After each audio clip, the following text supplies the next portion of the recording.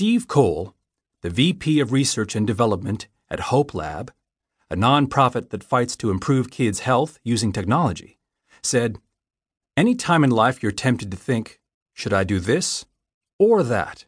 Instead, ask yourself, is there a way I can do this and that?" It's surprisingly frequent that it's feasible to do both things. For one major project, Cole and his team at Hope Lab wanted to find a design partner, a firm that could help them design a portable device capable of measuring the amount of exercise that kids were getting. There were at least 7 or 8 design firms in the Bay Area that were capable of doing the work. In a typical contracting situation, Hope Lab would have solicited a proposal from each firm and then given the winner a giant contract. But instead of choosing a winner, Cole ran a horse race. He shrank down the scope of the work so that it covered only the first step of the project, and then he hired 5 different firms to work on the first step independently. To be clear, he wasn't quintupling his budget. As a nonprofit, Hope Lab didn't have unlimited resources. Cole knew that what he'd learned from the first round would make the later rounds more efficient. With his horse race, Cole ensured that he'd have multiple design alternatives for the device. He could either pick his favorite or combine the best features of several.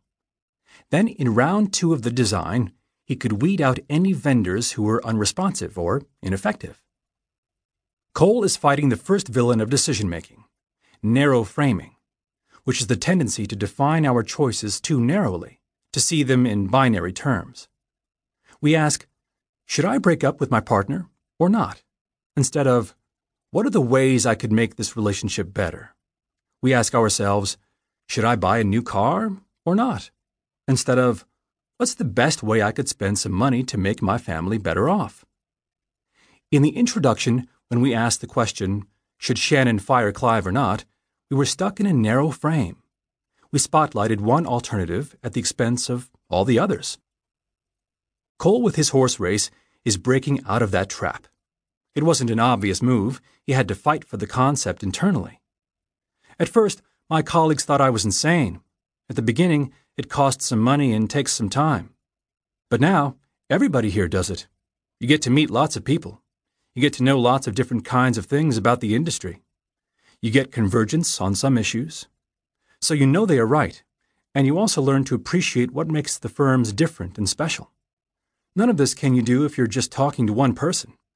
And when all of those 5 firms know that there are 4 other shops involved, they bring their best game. Notice the contrast with the pros and cons approach. Cole could have tallied up the advantages and disadvantages of working with each vendor and then used that analysis to make a decision. But that would have reflected narrow framing. Implicitly, he would have been assuming that there was one vendor that was uniquely capable of crafting the perfect solution, and that he could identify that vendor on the basis of a proposal.